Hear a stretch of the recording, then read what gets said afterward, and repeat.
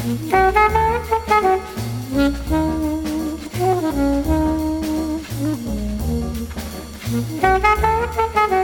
everybody, and welcome to the 108th episode of MTG Fast Finance, the podcast that's celebrating 25 years of bitching about set design. MTG Fast Finance is your weekly podcast covering the world of Magic the Gathering, finance, collection management, and speculation. A quick message from our sponsor, Face2Face Games. Face2FaceGames.com provides competitive pricing on Magic singles and sealed product with shipping to both the US and Canada. Check out Face2Face card pricing via MTGprice.com, whether building your deck or stockpiling a spec. I'm your host, James Chilcott, aka at MTG Critic on Twitter. My co-host tonight, as always, is Travis Allen, aka at Wizard Mumpin, and we're here to help you guys make and save money playing our favorite game, Magic the Gathering. Good afternoon, James. Good afternoon, Travis. And good afternoon to all of our listeners. Glad to be here and looking forward to sharing another great episode with you guys. Our show is sponsored by MTGprice.com, the leading MTG finance community. Sign up today at MTGprice.com to manage your collection, track your specs, and read articles by some of the best financial minds in the hobby. So you want to break down our segments for the good folks at home, Travis? Sure, James. This week we have a show in 4 parts. Segment 1 is our top movers. We'll talk about the cards that have moved the most in price this week. Segment 2 are cards to watch. James and I will outline some of the cards that we think may see a rise in price. Segment 3 is our metagame week in review. We're going to talk about the MTGO championships, which are running as we speak. And segment 4, our topic of the week, the full Masters 25 spoilers out. We will look at what showed up, what didn't show up, and what that means for you. So let's start segment 1, our top movers. First card of the week, Raging Ravine from Worldwake. Non-foils, bumped from 13 to 25. Not quite a double up, but pretty close. Definitely because it didn't show up in Masters 25. If you look across the board, you'll see Celestial Colonnade, Creeping Tar Pit, and Raging Ravine all bumped up a little bit. Raging Ravine got the biggest bump, probably because Jund has also come out of the gate pretty strong with Bloodbraid unbanning. So Raging Ravine is pretty healthy, $25 now. And honestly, I think it could keep going. There's still only the Worldwake printing, not a lot of copies out there. And it's when we look at the MTGO championships a little later, you'll see Jund is a really big part of the metagame right now. So I could see Raging Ravine push up to Celestial Colonnade status. Yeah, I guess that's not completely impossible. I'm not sure. How many copies of the Jund list even running of this card? I don't have any up in front of me, but they usually are between 2 to 4. Let's see if I can find one here. So this guy has 2. This guy has 3. This guy has 3. This guy has 3. So you probably don't hit 4 too often, but you definitely are getting 2 to 3 regularly. You're not typically running 1. Yeah. All right. So, I mean, there's definitely room to grow because all the conditions that apply to Colonnade apply to Ravine. And it's not like Colonnade is in a whole bunch of decks in Modern. It's really just in the resurgent Jeskai and blue-white control builds that have kind of reasserted themselves as a reasonable position in a pretty broad meta. Yeah. Colonnade sort of has a little bit more of that. Blue-white cards always seem to carry some sort of a cachet that other colors don't because people seem to enjoy those. They're a little more regal almost in the Magic atmosphere. But, Jund is suddenly a much bigger part of Modern than it was. People are going to need these cards. Jund, it won't be the only Bloodbraid deck. So the rare case where I actually like the future outlook for one of our cards in the top mover slot. Sure. All right. So next on the list, we've got Sliver Queen, the reserved list legendary sliver that makes extra slivers, moving from $38 to, in theory, $75. I'm not sure if the market price has caught up to that yet, but as a playable reserve list card, I'm not too surprised to see people buying these up. No, it was a little pricey of a buy-in at $40-something a piece. But realistically, I guess if there's any card that's going to test the ceiling on how much casual players will pay for a card, Sliver Queen's probably a good one. Will casual players pay $80 for it? I don't know. Maybe. It's one hell of a card to headline your Sliver deck. And And people are definitely interested in this spike. I walked out of Rec Ball the other day and like all 10 Sliver Queens I had listed online were purchased. So people have faith in this. Will they sell at 70 and 80? I don't know. But they are gone at 40 something. Yeah. I mean, the reality is if you want to play a Sliver deck in EDH, you probably want to pick up a copy of Sliver Queen. Yeah. Yeah. It's hard to not own this card if you are into EDH in general. It's a pretty good card. Okay, next up is, we're going to get a lot of these today. Jandor Saddlebags, Arabian Nights card, non-foil, 10 to 22. It's an Arabian Nights rare. These are all over the place this week. Who cares? After that, Eldrazi Obligator from Oath of the Gatewatch. Foils up from 2 to 450. Now, this was in a modern deck. Was it the Eldrazi deck, or was it some sort of like red-green beast deck that had Obligator in it? I don't remember. Do you? It's a red-green Eldrazi deck. It was red-green Eldrazi. Okay. Did well at a recent tournament. Yeah. And Obligator is an interesting take on that. But steal their Tarmogoyf for Bloodbraid or whatever and hit them in the face with it. So, I don't think that you're going to see foils much more than $4.50 or $5. And if I had them, I'd sell them. Probably a little too narrow of an Eldrazi to really get a lot of room. People forget that when Eldrazi Winter went down, it was a blue-red Eldrazi deck that took that field, and they were running 4 Obligators as well. And I picked up a bunch at $1 back then, and they've since been sitting in the trash pile. And I don't expect to be able to exit them very easily now, but I may as well put up $16 sets on eBay and see if they move. The this 2 to 450 move is after already going from $1 to $2 when I first called it out, when I saw it on camera. Maybe 2 weeks ago, I think it was. And to really get anything out of this, you got to get up into the $5, $6, $7, $8 a copy to make it worth your time to be focused on getting rid of them. Yeah, I mean, at this point, I would say the ship is pretty much sailed. If you're going to be buying foil Eldrazi, it should not be Obligator. But it's kind of like Lantern Control. The first time we saw it, we didn't see a lot of cards spike from it because people assumed it was going to be just stay on the fringes. As it started to show up in more and more top 8s, then you started to see cards appreciate. So if this, you've got 2 guys in the world running red-green Eldrazi, and they're not top 8ing very often, then this card's going to lose momentum and reverse course. But if you see it show up on camera again, or it had done something at the online championships this weekend or something, then you might start to see movement. Well, I don't have the list in front of me. Did it play Reality Smasher and Thought-Knot Seer? I believe so. Yeah, so I mean, it's going to be hard for me to recommend Eldrazi other than those 2. I think, at least for the time being. Yeah. All right, what do you got next for us? So next on the list, we've got De-Glamour from Morningtide. Yeah, yes, De-Glamour, and it's Morningtide. Yeah. I have no idea what this card does. This was it's a naturalize effect, but it shuffles the artifact or enchantment back into their deck rather than destroy it. Interesting. Yeah. So this is a pauper card? I mean, it's a common foil that a little more than doubled. I don't know who else would use it. I don't know why you would be playing this in like Modern or Legacy as opposed to just any of the other removal spells. Yeah, let's go with Pauper. At this point in time, every time I see a common card whose price spiked, I'm just writing Pauper down because, because you're probably right. I mean, the people are targeting Pauper like they've targeted other things, and they just keep going down the list, right?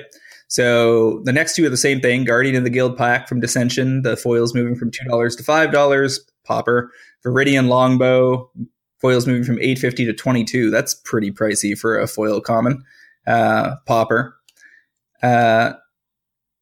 Is Viridian Longbow a common though, or I thought it was uncommon? Well, let's see. It may have been reprinted too. No, it was a common from Mirrodin. Yep. This also gives the Prodigal Sorcerer effect to cards. That's what the Longbow does. Is an equipped creature has tap, deal 1 damage. So there was probably additional demand for this as well. Prodigal Sorcerer was a constant casual fan favorite. So there, you probably had some of that demand existing for this card already, and then it also happens to be useful in Pauper. Sure. So after that, you've got Junjun Efreet, another Arabian Nights card, like 30 to 90, whatever. It's an Arabian Nights card. Axelrod Gunnarsson, 750 to 250, a Legends card. No, from 750 to 25. Oh, 750 to 25. Thank you. Yeah. I mean, the thing is what are these prices moved to on all of these like Antiquities Legends cards, or like, I don't know, right? Like they haven't, none of these are selling at these new prices yet. So it's just whatever the most expensive or the cheapest copy that someone relists on TCG Player is. So your guess is as good as mine what they'll actually sell for. I haven't really been doing a lot of research to see like, well, what about those Antiquity cards that spiked 6 months ago? Like, where did they end up? What are they actually selling for? I know some of the popular ones have really moved. Jazam Djinn has certainly pushed up, and some cards of that nature. You know, I sold a Living Plane the other day for $150 and almost fell out of my chair. Island of Wak Wak, I sold copies at 175, which was also sort of staggering. So some of the stuff is moving, but I don't know where all of these cards are going to end up with. And it was Junjun Efreet, Axelrod Gunnarsson, Bronze Tablet from Antiquities, 350 to 14, Elven Riders from Legends, 5 to 20. Feels like these guys are really scraping the bottom of the barrel, but there you go. Yeah, I mean, we've seen other things. Gaia's Cradle, The Abyss have shown real strong price appreciation, and people that were holding sets or had pieces of this stuff in their collections have seen very good returns this year. Yeah. But as we've said many times, the lesser stuff is going to be so hard to unload that if you happen to have a couple copies around, great. You might be able to play into a nice buy list order at some point soon here.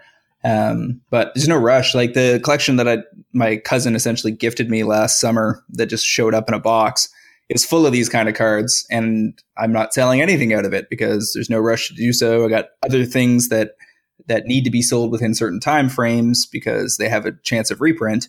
Whereas those cards are, whether or not something goes from 25 to 75 is neither here nor there. Once it leaves 25, it probably settles 35, 40, 45, 50. Even if it doesn't hold the 75 plateau. So no need to rush if it's on the reserve list. Yeah, the nice thing about that is that even if they're not on the reserve list, it doesn't really matter, right? Like, Axelrod Gunnarsson and Junjun Efreet, like, I don't even know if they're on the reserve list, but it doesn't matter because people aren't buying these because there's only one printing of it. They're buying it because it's the original printing, the Blackboard original printing, and they could put these in every set from here until the day Magic dies, and like the original copies are still going to be the original collector's copies. So you're absolutely right. Like, just there's no need to get rid of them at the moment. You might as well hold on to them because they're only going to get scarcer. Yep. Well, and the thing is that like one of the topics that's very rarely explored in the MTG Finance community is this concept of cards that are virtually on the reserve list, because they're so weird or badly templated or so out of keeping with the power level of today's cards, either too high or too low, that they're just not going to reprint it. They're not particularly nostalgia-focused cards that could have made it into M25. They are, super odd versions of themes that they don't like to revisit. They have weird names, any number of different reasons. There are plenty more cards than are actually on the reserve list that are never going to see the light of day again. Yeah, exactly.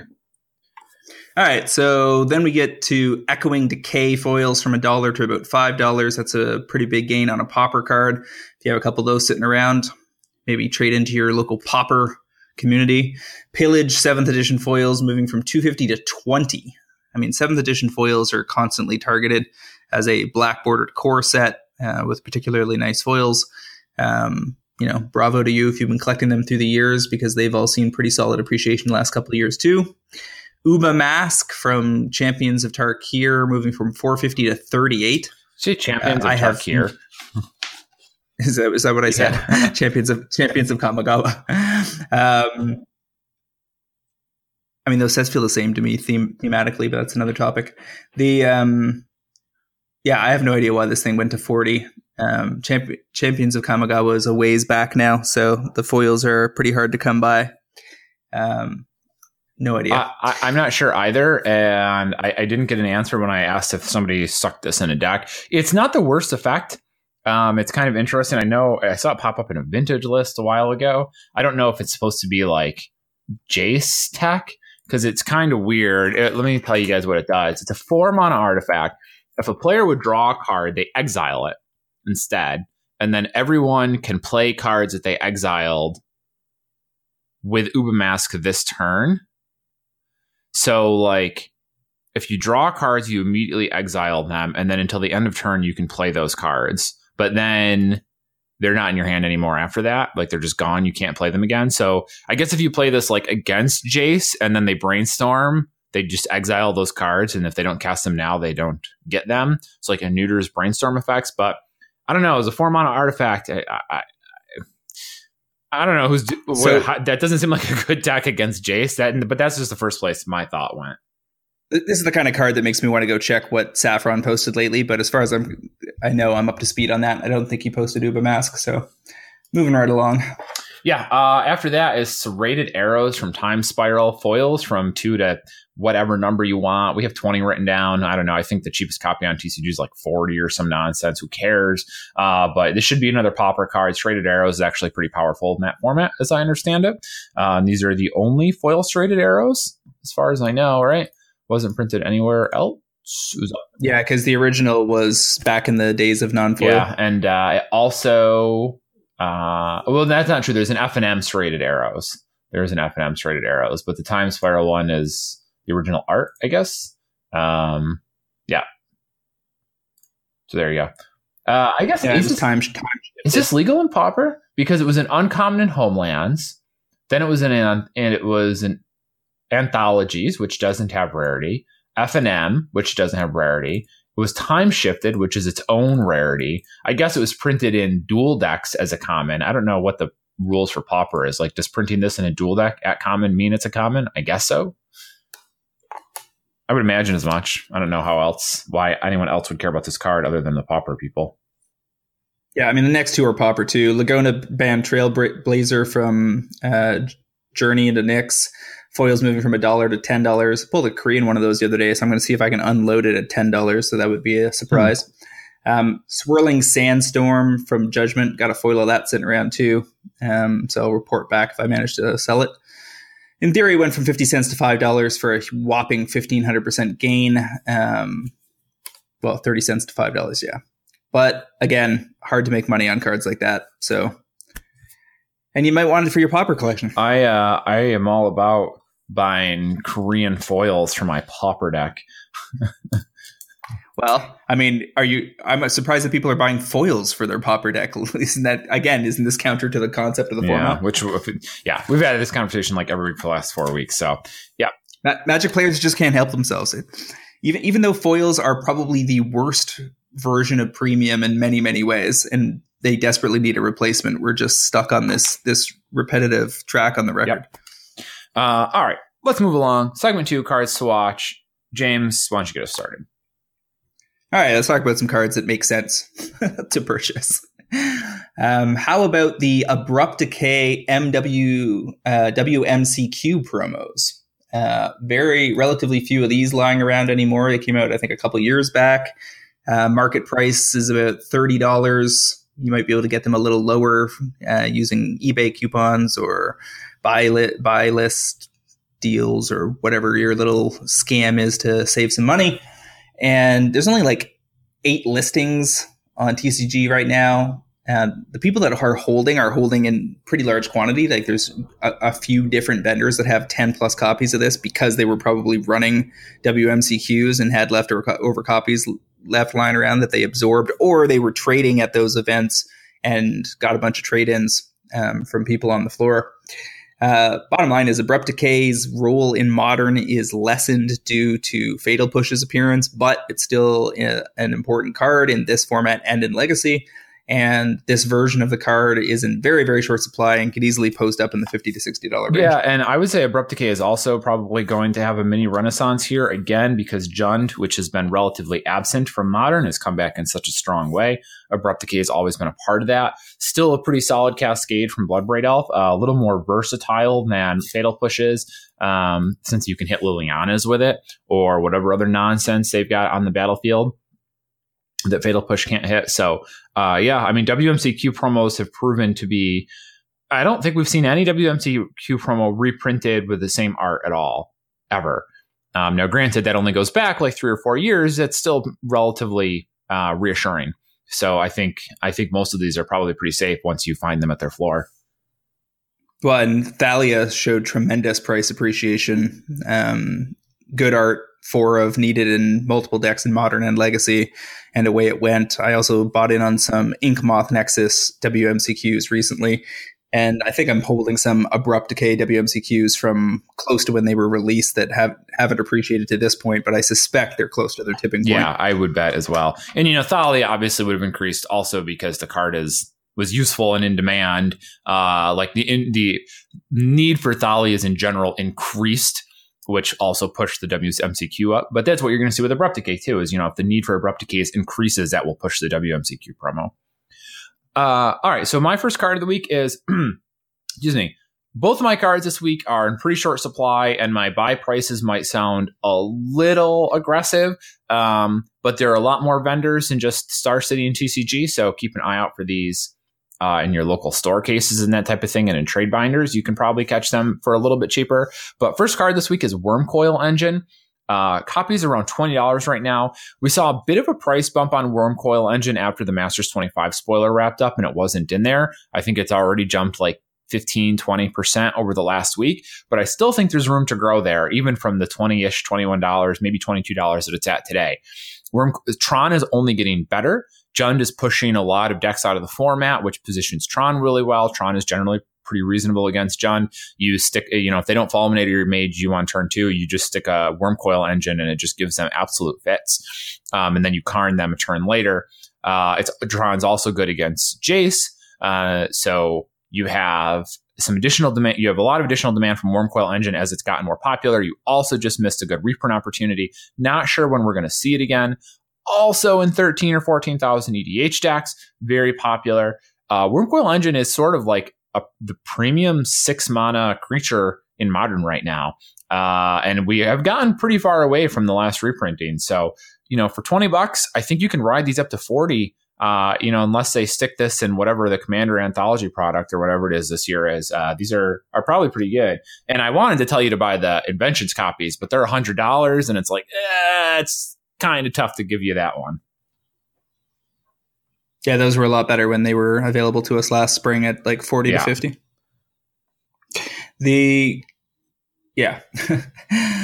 I like this pick. It needs a reprint. Tons of things dodged the bullet in M25, which means that even if we get another master set next November and some of these reprints show up in either as masterpieces in Dominaria or in the new core product that's coming out late summer, they're still only going to be chipping away at an iceberg. Yeah. And we can talk about that more a little bit. What is your next card? So the other one that was on my radar, because I saw it pop up in the Magic Online Championships in a Grixis Control deck, I believe, was Direfleet Daredevil, which I talked about just like 4 or 5 weeks ago. And it was a pretty weak pick in the sense that it really hadn't shown a play pattern that justified its role as a spec. But one of the things that's made me a lot of money has been being in early on modern rare foils in and around $8 to $12 that eventually end up being $30 cards. And I'm talking about things like Eidolon of the Great Revel and Collective Brutality, Kolaghan's Command, Collected Company, all this kind of stuff. And I'm actually pretty stunned. Collected Company and Kolaghan's Command, I was debating which of those two was going to show up in M25, and neither did. So both of those cards have room to appreciate. Direfleet Daredevil is not on their level, but I suspect that it is going to end up playing a role in the format at some point. It can be leveraged to be very similar to Snapcaster Mage, which is an extremely powerful card. And even a slightly worse Snapcaster Mage might be able to get there. If casting cheap instants is something that those 3-color control decks want to be doing and the meta accommodates that, then we could see this card appreciate. Right now, the supply is relatively deep, and I think given its existing play pattern, you have every reason to just hold off. You could try to get these foils a little deeper down the road when enough people have given up on it. You might be able to get them in the $6 to $8 range. But I would definitely, it's kind of card I would like to have, not going to rush out and buy 20 today, but I like to have it sitting in my cart ready to go in case I see a compelling case study develop on camera for it. Okay, I can buy it. We were watching, I don't know who we were watching stream last night while we were hanging out, but I did see this card show up in Modern in some sort of Grixis deck. I think we had the MTGO championships on and somebody was running it. Yeah. So I saw the same thing you did, but it's essentially another Snapcaster Mage. Oh yeah, we were laughing about the fact that Craig Wescoe had four Serum Visions in a deck with 4 Thalia, and we're like sort of bewildered by that. And then Craig Wescoe's opponent played this card and cast his own Serum Visions, which is just interesting on several different levels. But it is an interesting, it's a cool card, a powerful effect. Supply's a little on the higher side, so this is going to be a bit of a longer game, I think. But it also means you can get in at relatively close to the floor. It's not like there's 8 copies left and the cheap ones already got bought. You can get in real low. So if you've got a lot of faith in this card, $10 for this, you could probably ride it up to $20, $30 if it really does gain a strong foothold in Modern. Yeah, I mean, it needs to show up as like at least 3 of in a deck that we're seeing a lot of, and we're not there yet. So it's not high on my priority list. It's just a card to keep an eye on. Cool. My other card this week is Thrun the Last Troll from Mirrodin Besieged. Copies are around $12-ish or so right now. Supply super low. Thrun, for those of you who remember, is a 4 mana 4/4 hexproof who also has Regenerate. So he's really good in Jund. He's great for the mirror match because the only creature in their entire deck that can attack through him is Tarmogoyf, but Thrun regenerates, so he just sits in front of Tarmogoyfs and blocks all day. He's also a nightmare to deal with because you can't target him. The only way to get rid of him is with Liliana. He's also great against Jace because he's too big. He's got hexproof again, so you can't kill him. You can't counter him either, right? Wait, let me check that. It's been a while. Let me look again. Yep. So the Jace player can't counter him. They can't bounce him with Jace once he resolves. They can't remove him with a spell. And if they're playing like Supreme Verdict, they can't kill him either because you can just regenerate him. So he gives Jace player fits as well. So given, we're seeing the rise of Jace with the Grixis control and blue-white control in Modern, you've seen a lot more Jund. He's good in Jund, against Jace. In general, just a pretty well-positioned card. Supply is, again, very low. Already like a 5 or 10% gain, I think, on the Masters 25 news. But from $12, I could see this guy at $20, $25, especially if you start seeing more of these in sideboards. Yeah. I agree that Thrun, given his lack of reprint, is a reasonable target. His overall supply is very low. Foils, you can get them about $40, and there's very, very few around. So potentially targeting some foils and hoping they get from 40 to 60. Just a small handful wouldn't be a terrible idea. Yeah, I really, you could see original print Thrun foils up to $70, maybe even $80. Again, because if they reprint him, what are they going to? If they reprint him and his foil, that's probably a master set, but like the card quality is so crap compared to the world weight copies, like those are just going to feel and look so much better. Yeah, and original foils hold value. So they sure do. All right, so you want to talk a little bit about the decks that popped up in the Modern segment of the Magic Online Championships? I do. Do you not want to talk about your last card? What was the last one on my list? Oh, yes. Selvala Stampede. I believe, I want to say that this isn't my pick so much as I heard, I think maybe Brainstorm Brewery covered this a few weeks back. And it still looks like a good one. And I just had it on my list to look into. And I agree with the thesis, whoever forwarded it, which is that, at 3,200 EDH rec decks, this is probably underplayed. It's a pretty big sneak attack style effect. They can get you a lot of card advantage in EDH in a format that can support things that cost this much mana. And, to get in on these foils, say at around 10 or 12 and expect them to get to 20 or 25 before a reprint seems pretty likely. It's definitely a powerful card. Gets better with the more players. These Conspiracy 2 foils have proven that they are capable of hitting some pretty wild prices, especially on foils. So I don't think that's a bad choice at all, especially as people probably start to pick up more on it than they have been. All right, so now that my printer's finished running, we're going to hop over to segment 3, Metagame Week in Review. Right now, the Magic Online Championships is running, and the story of the event is definitely Jund has been not only heavily represented in the number of people who showed up with it, but also the success of the deck. Let me find this tweet from Randy Bewley's. Let's see. It was most played with 7 copies, won 61% of its matches, 65 if you ignore mirrors.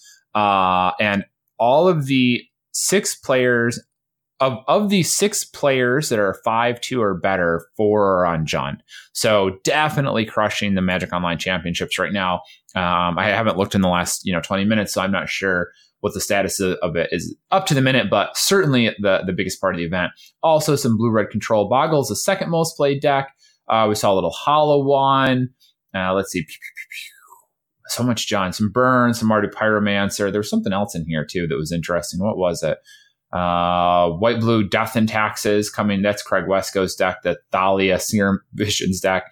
A Bant control deck, which is kind of funny. This is just like Bant cards I own. It's Jay Snapcaster, Nissa Vastwood Seer, Emrakul the Promised End, 1 Search for Azcanta, 2 Explorers, 3 Time Warps, a Wrath of God. This deck is a fun deck. Yeah, this came out of nowhere, and I'm not sure how well it did overall, but it's the kind of deck that's certainly worth taking a look at and maybe trying out locally for funsies. It's got a lot of good control elements and some ramp elements, and you're trying to get an Emrakul Promise End down on the board and do some damage.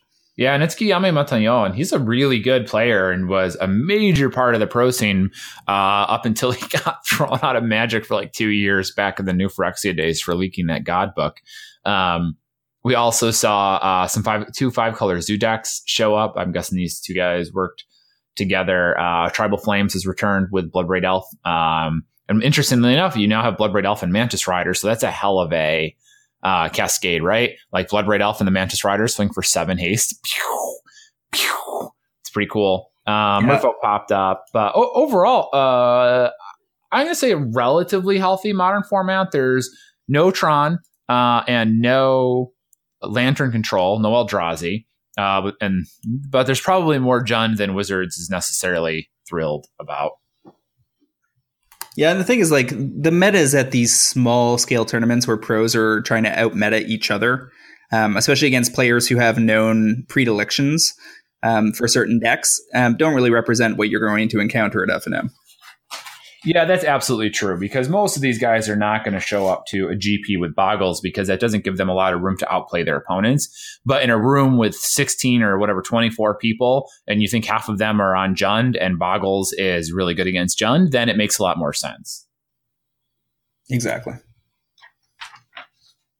I think the story here, at least, financially, is so first Jace is a little less present than I guess I initially thought he would, and I think he's not come out of the gate quite as strong as we figured for most people, but he's going to be tougher to work with relative to Bloodbraid Elf. Bloodbraid Elf is like, oh yeah, remember that Jund deck you played 4 years ago? Just pull that out of the closet, put Fatal Pushes in it, and you're done, right? Like, super easy to update decks with Bloodbraid Elf because we already knew what they all were. Jace decks are a lot tougher. They haven't existed in Modern before, so it's a lot more work to get him into it. Keep in mind, it's only been 2 or 3 weeks, so it's hard to say for sure. This is a type of card that you could see sort of trickle into the format and then grow and grow as people really figure it out and like figure out how to make him work. Remember that Grishol brand decks, every card in that deck was legal in the format for like 4 or 5 years, maybe even longer before it showed up and then suddenly won a GP.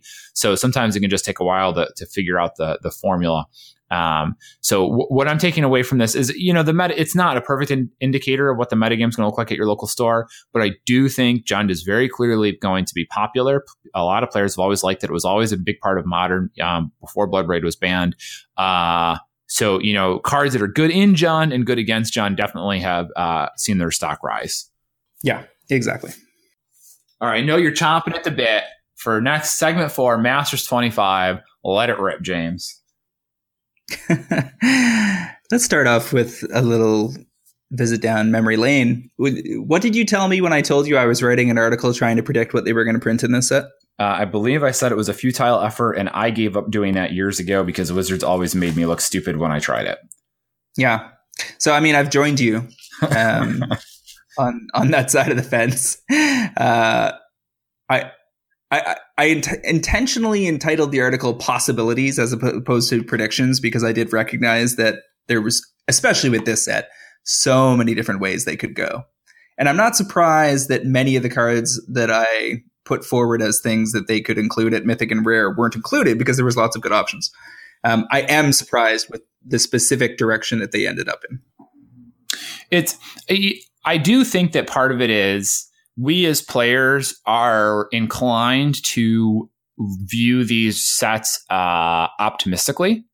Whether or not that's how we frame it in our heads, and very few people would be inclined to call Magic players optimistic. We tend to kind of like what would be really cool and what would be exciting and what's the best way to go about this. But we generally want a lot more to come out of these, whereas Wizards really wants to generally slow roll it more than we expect them to. And it's very easy also for players like you and I, and most of the people that are heavily involved, to overvalue selling the product to competitive players and really enfranchise players, and undervalue that Wizards has a lot more markets they need to hit, which is how you end up with 2 Akromas or the 5 Kamigawa Dragons in the first Modern Masters, right? Like they have a lot more markets to consider than we necessarily put forward. And even when we try and focus on those, we tend to not give them as much room as we should. So the idea of trying to accurately predict these is always going to be difficult because we essentially just approach the problem differently than Wizards does. Yeah. So it's weird. A lot of people, I was saying critical things about this set on Twitter, and some people seem to assume that this was coming from a perspective of somebody whining about not being able to make money on the set. Nothing could be further from the truth. This set reprinted so few of the things that I have in inventory that it's going to make me money through errors of omission, right? Like many people's specs were protected by this set, and many of the things they chose to reprint would never have been things I would have chosen to speculate on. So definitely seems like there's a lot fewer daggers here than there could have been. So many fewer daggers than there could have been. And it's not like I was heavily invested in Jace, which is like really the Ord Chalice of the Void, other than having Masterpiece copies, which I don't think are affected much by this reprinting. Certainly wasn't invested in Ensnaring Bridges, Imperial Recruiters, Phyrexian Obliterator. Let's just finish that list. So the 15 mythics included is Jace the Mind Sculptor, Chalice of the Void, Imperial Recruiter, Ensnaring Bridge, Phyrexian Obliterator, Animar, Soul of Elements, Vendilion Click, Master of the Wild Hunt, Gisela, Blade of Gold Knight, Doomsday, Akroma, Angel of Wrath, and Akroma, Angel of Fury, Armageddon, Tree of Redemption, and Prosh, Skyraider of Care. That is a total value of the mythics of $393 and an average of 26. So we got 3 angels, right? So 3 angels. And did we... Hold on, this page is loading. Did we also get 2 trees? Did they print? I thought. Oh, okay, they did. I thought they printed the other tree. No. Okay, I thought I saw the other tree. that would have been funny, but no. Oh. Okay. Oh, I feel better. How do you personally feel about this mythic pool as representative of 25 years of the game's history? Certainly questionable, I suppose. There's a couple. I feel like they hit part of it well, right? Like obviously they hit Jace. Doomsday is very indicative. Akroma was a huge part of Magic for a long period of time. I don't know about 2 of them. Tree of Redemption is real curious, like that it wasn't like Garruk or something, or any of the Nissa Planeswalkers. I don't know. I guess it doesn't feel like 25 years of Magic's history, but to be fair, a set that truly felt like 25 years of Magic history would probably be a train wreck of a limited format. So I don't know. That seems like an extremely difficult thing to balance. I'm not sure I agree with that. I mean, other people said the same thing, that these are the choices they have to make to balance the limited format. Excuse me. First of all, mythics don't matter in a limited format because they show up so infrequently.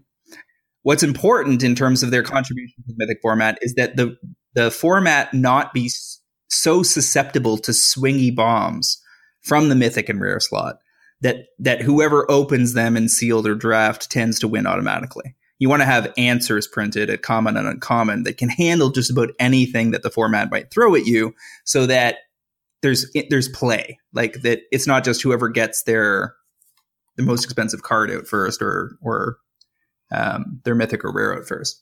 So you can make the argument that you have things you got to do to balance the limited format. But I don't think that looking at this list of mythics is limited focused. Well, I mean, Tree of Redemption is not a card that has any kind of specific role to play in that format. The extremely odd choice to include two versions of Akroma, a character that was, central to a storyline from 15 years ago, but hasn't had no other role in the greater history or narrative of the game. And then to say, well, we've got these two angels, we may as well make it three and include another random angel that nobody cares about in slots that could have gone to other cards that made sense nostalgically and fulfilled similar financial requirements. Well, so something like a Demonic Tutor or a Land Tax. These are cards that people actually have nostalgia for, that haven't seen that many printings, that would be great to have with new art or in foil, and that are just notably absent in the final list. No, Demonic Tutor is certainly very curious. I don't understand that. Double Akroma, also very odd. Same with the other Mythic Angel. I think when I said, building a set that really feels like it encapsulates 25 years of Magic history, it's got to be very difficult to balance against limited. I'm saying that on not just on the Mythic slot. I mean, on the entire set in general. Like, the entire set is sort of missing that sense of cohesion to me.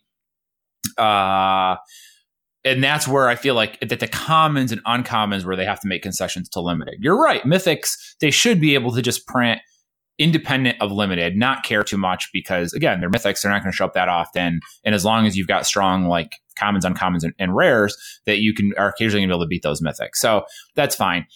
The mythic choices are odd, right? It does seem like they could have put a little bit more value in there. They definitely could have put cards that the two Akromas really does bewilder me. Like, why you would use a mythic slot on the second version of a card, right? Like, there's just so much more of Magic's history you could have included in that mythic slot. That didn't have to be expensive. Like, but I think the second Akroma and the Tree of Redemption are probably the most egregious choices here, right? Like, maybe Master of the Wild Hunt too. I don't know. But Tree and second Akroma, like, could have been so many other things. Like, what is here from Weatherlight era, right? And it's not even that, I've run the same spreadsheet that anybody who does this EV analysis does. And it's not like I'm delusional as to thinking that every mythic should be a $50 card. Yeah, me neither. The average value of the mythics in this set is not the issue. In fact, we'll get to that in a second. But there's a perception issue where they've shot themselves in the foot by making a bunch of weird choices that don't fulfill expectations. That seems like they could easily have made different choices without injuring the format, because many of the choices don't seem format specific anyway. And, like, for instance, you see something like Phyrexian Obligator and you think, well, there must be a bunch of color fixing that, or, things that help you to go mono. Oh, wait, no, there's Animar Soul of Elements. That's a 3-color card. So then it's a gold-focused format like M17? No, that's not true either. In fact, you've only got 5 color-fixing lands at all, and they're filter lands. Yeah. Right? So unless you get 2 Twilight Mires, you're probably still going to have trouble casting your Obliterator. Yeah, my buddy who is super into limited told me that he looked through all the commons and uncommons and came out with absolutely no idea whatsoever what the limited format's supposed to be. I was like, I don't understand what any color is supposed to do. He's not like angry about it, but it was just funny because he's usually able to browse through a spoiler and be like, okay, this is what this format's going to be in terms of limited, and he's just completely lost here. It's a grab bag of a bunch of like moments and concepts from and like stories from Magic's past, and some of them are really cool. Like there's a bunch of things people are gonna pull off and show pictures of at their pre-release and whatever, or their local sealed event that are going to be hilarious and that will rub us all the right way in the tickle spot. But there's also a bunch of stuff in here that just the overall cohesion, as you said, seems to be lacking because by not being able to lean on mechanics or themes from previous sets that they reincorporate as they did in Modern Masters and Modern Masters 2015 and to an extent in 2017. It seems like they got lost along the way. And, all I can say about what was left out, and there's a long list of things that I had predicted that didn't make it in there. I mean, we didn't get the Celestial Colonnade lands. We didn't get the Scars of Mirrodin lands. So those are both back on the table for reprint at some point in the near future. Instead, we got the Filter lands, which was like my fourth choice for what they might include there. We didn't get Force of Will. We didn't get Through the Breach. We didn't get Vengevine. We didn't get Demonic Tutor. No True Name Nemesis. They didn't have a big, crazy dragon. We didn't even get Shivan, right? No. Siobhan Dragon was not in this. So no Shivan Dragon and no Sarah Angel? Yeah, that's also questionable. No Sengir Vampire? Like, aren't these the iconic creatures we're expecting to get from the days of yore? I mean, they included Fallen Angel. That's the closest we get to a like kind of old school specific card. That's not even that old school, right? Like that was kind of like era, like the Silver Age, not the Golden Age. Yeah. And no Stoneforge Mystic. The card that we argued over whether or not it was Darksteel Colossus or Blightsteel Colossus, or maybe it was something else, ended up being Sundering Titan. Yeah. A card nobody's clamoring for. And then like Planeswalkers have been set up in the narrative for so many years as like core to what Magic's about. Like Jace is supposed to be kind of the generic dude that many Magic players can just imprint themselves on. And then all the other Planeswalkers give other people opportunities to see themselves in a character. And these are the central like characters of the story.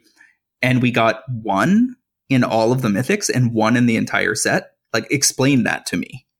Like, I predicted that Nicol Bolas was, we talked last week that maybe we would get the original version, and we did. So, nailed it. Like, no Birds of Paradise. Did we get Wrath? We got Armageddon. I don't think we got Wrath, though. No, we didn't. We got a Chroma's Vengeance or something, right? Yeah, something like that. Yeah.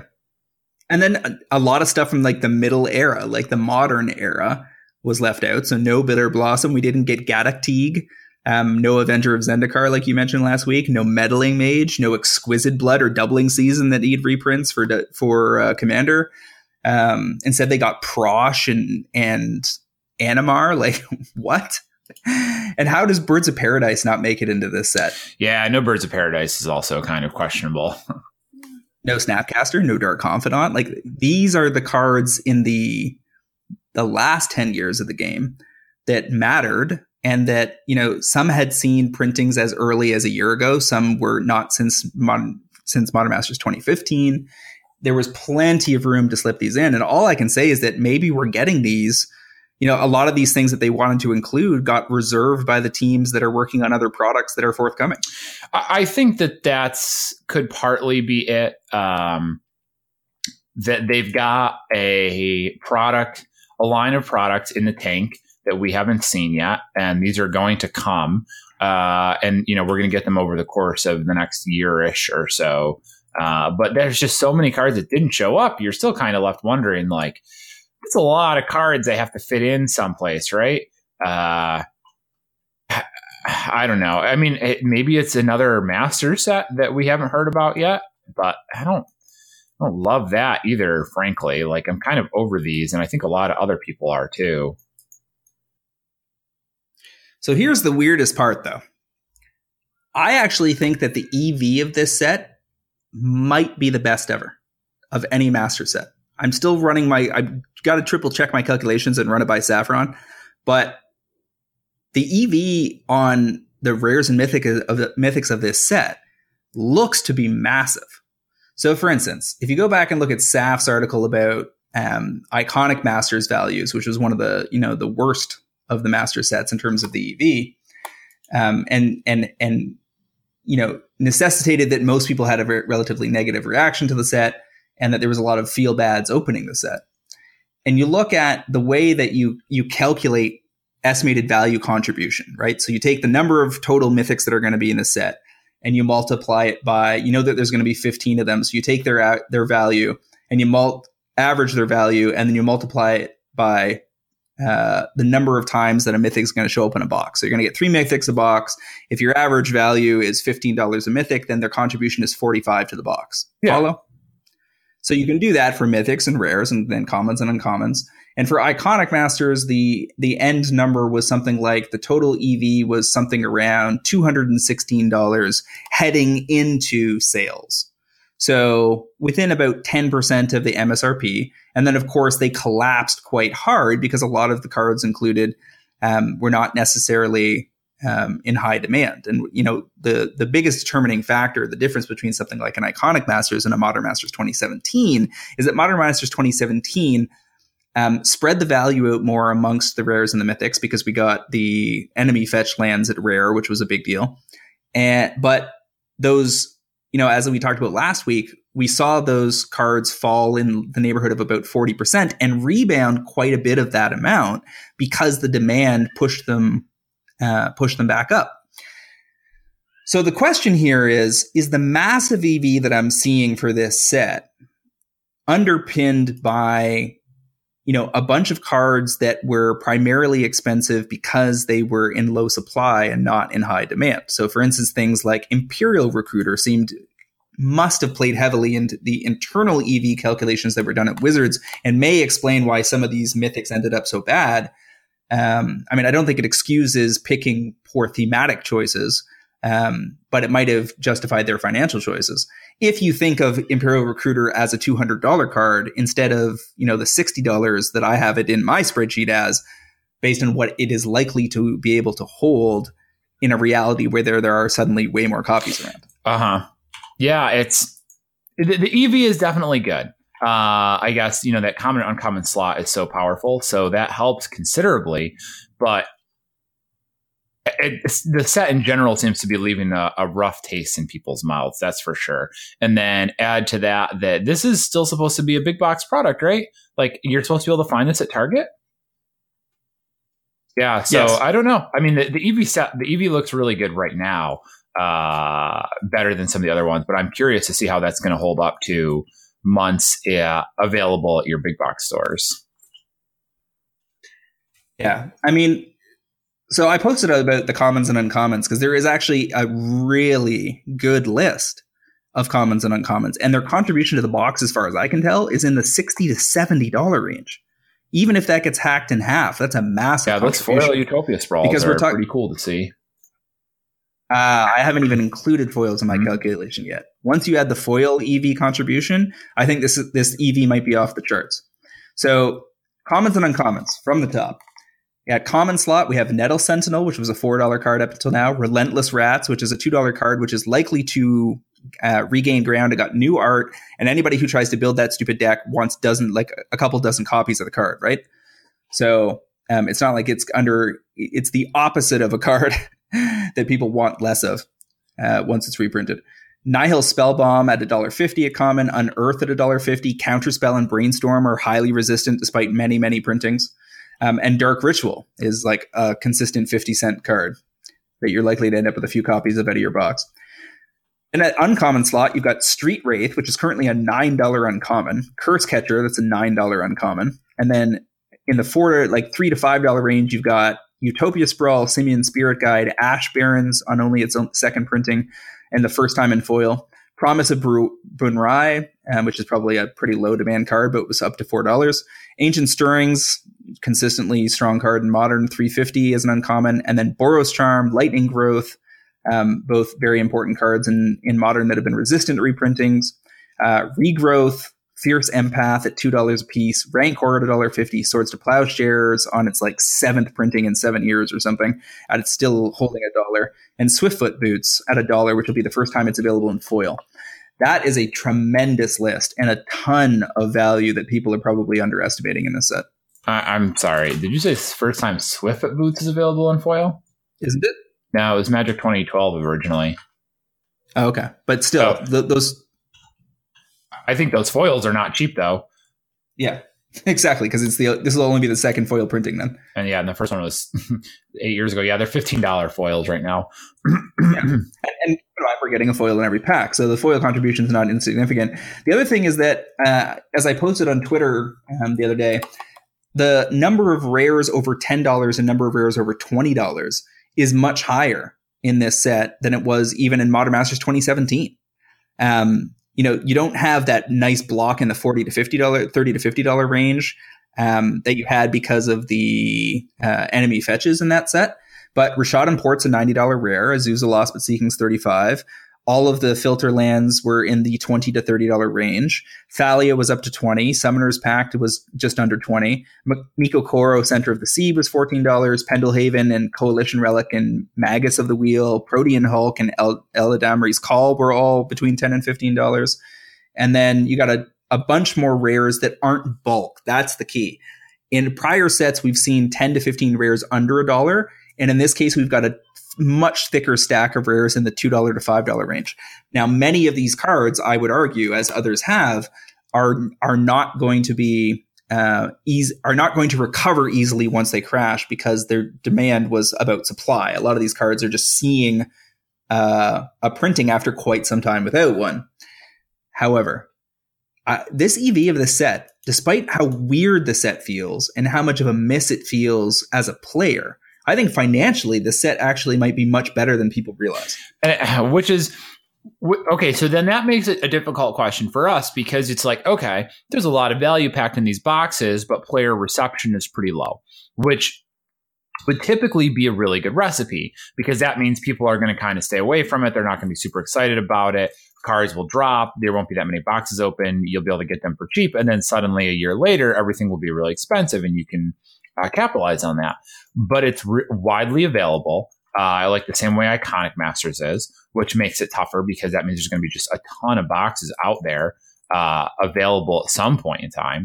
And on top of that, the card quality still sucks, which I don't know how much that really matters to people. We don't have a really good feel for how that changes prices at all. We know the original foils have always been valuable, but beyond that, it's hard to say. But I don't know what to make of this yet. Whether or not we can, I'm not sure what the best way to profit on this is going to be, or if there will be as much room for it as we would like to think there is. So I ordered my boxes on eBay via Sports and More, which, by the way, is if you don't care about supporting your local LGS or you don't have one, and you're just interested in the lowest price, you're going to have trouble beating Sports and More, who is just defining the booster box game right now with the lowest possible cost options on pre-order. If you want your Dominaria boxes, that's probably where you're going to get them on eBay. I got my boxes at $155. I think those boxes are going to be just fine. There's some variants here where you could end up with the double Achroma Tree of Redemption mythics in your box, which is going to sting. File for reimbursement. But I think if you get any, two of the top half of the mythics, so anything from Vendilion Click through to Jace the Mind Sculptor, there's like 1, 2, 3, 4. Yeah, there's 8 mythics over that started over 25. And we can expect them all to bleed 40% value. But my quick calc says EV of this box might be as high as 250 to 300. And if that bleeds 40%, then that could take you down to something like 180 at the Valley. So you're still up $30 even at the worst point. And then some of these cards are going to recover hard. So for instance, given the particular configuration of the mythics, I think Jace and Chalice of the Void have a very good chance of recovering well and are almost certainly targets. If you get Jace's down in the $60 to $80 range, I think that's going to be equivalent to when you could buy Liliana's a few years back at $55 and nobody was bothering to. And now here we see her a reprint later and still over $100, pushing $120. Yes. Yeah. And well, Liliana just bumped up too, right? Because she dodged A25. So she jumped from like 100 to 125. But yes, I think Chalice and Jace are probably some of your better bets. Jace, especially at the $50 to $60 range. Also, if you believe in him as a modern contender who just hasn't found his home yet, then especially so. I do wonder if they're going to start putting Chalice out a little more frequently than they have been in the past. But yeah, in general, those are your best bets. Imperial Recruiter is going to be tough, though. That one, that's a tough one. I told you last week that I didn't think they'd put it in the set, and then they did. So there you go. Me and my big mouth. I agreed. I was fully in agreement. That is going to be tough. So I think the pre-orders are like $60 or something like that, or they were. I can see that taking a dip, but because there's just not that many people that need this card, right? Like it's not extremely great in Commander. It's fine, but it's not like amazing. You really only needed it if you wanted to play like that legacy deck that ran it. But they ended up switching to Imperial whatever. It's not because they printed the white one that goes the other direction. So instead the White Recruiter. Well, I'm sorry? The White Recruiter, yeah. Yeah, the White Recruiter, which is apparently better in that deck. So I don't know. I feel like the floor on Imperial Recruiter could fall out pretty hard, and you're not going to see that recover too great just because how many people actually need this card. I think at Rare it would have been under 20, and at Mythic it's probably a $30 to $40 card. Yeah. People want it for cubes and stuff like that, I guess. Yep. There's demand, don't get me wrong. And there's a lot of people that, have had their eye on it as a thing they might acquire.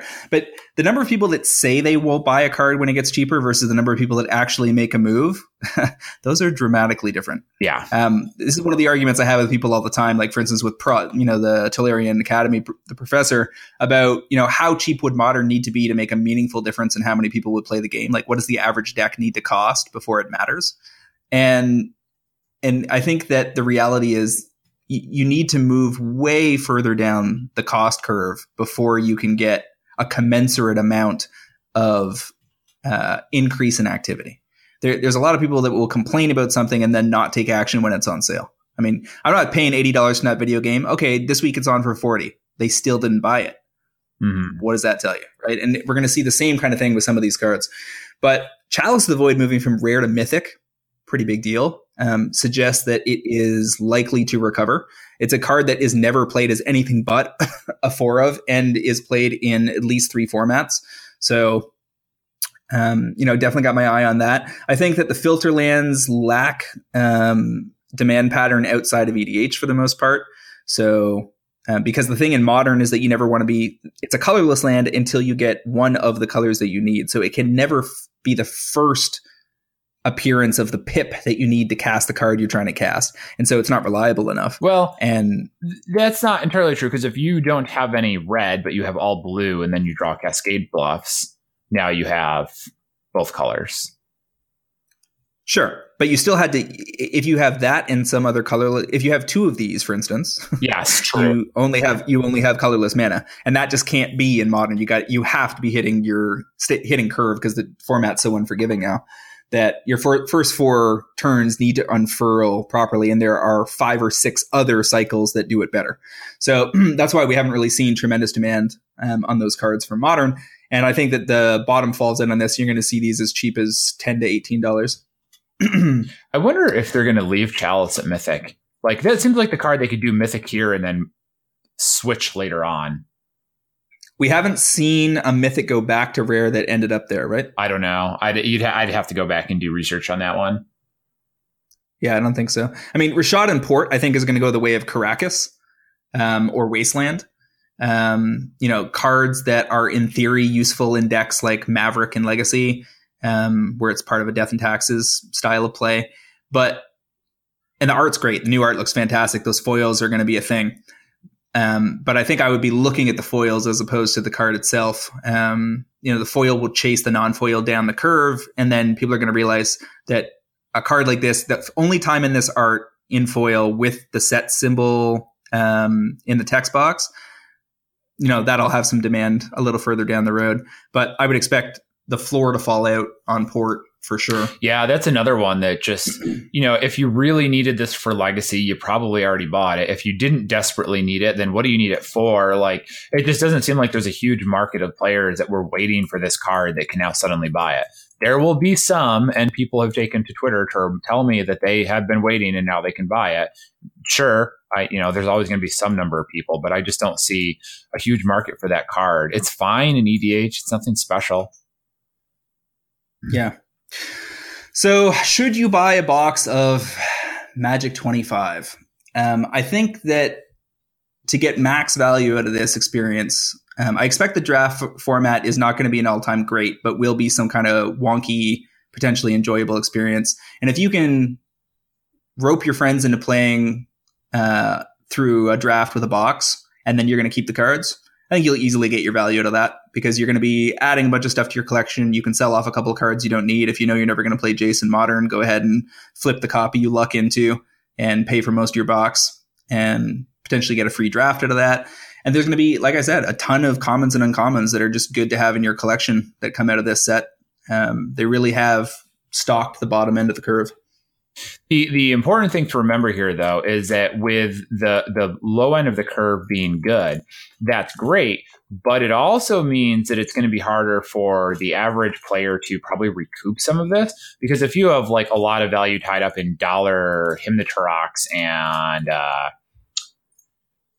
and counter spells and stuff like that, most people who are just playing at like their local store who bought a box to have fun with aren't going to have an out for those. They're just going to end up sitting in their collection at home. So just keep that in mind, that like if you don't have an out for those, it doesn't matter how much they're worth because you're not actually doing anything with them. Yeah, I don't. And, one of our followers on Twitter, Nathan, who's always up in our ass with fact checking, mentioned the same kind of thing. Said like, hey, you're always telling us don't, deal with cards under $5.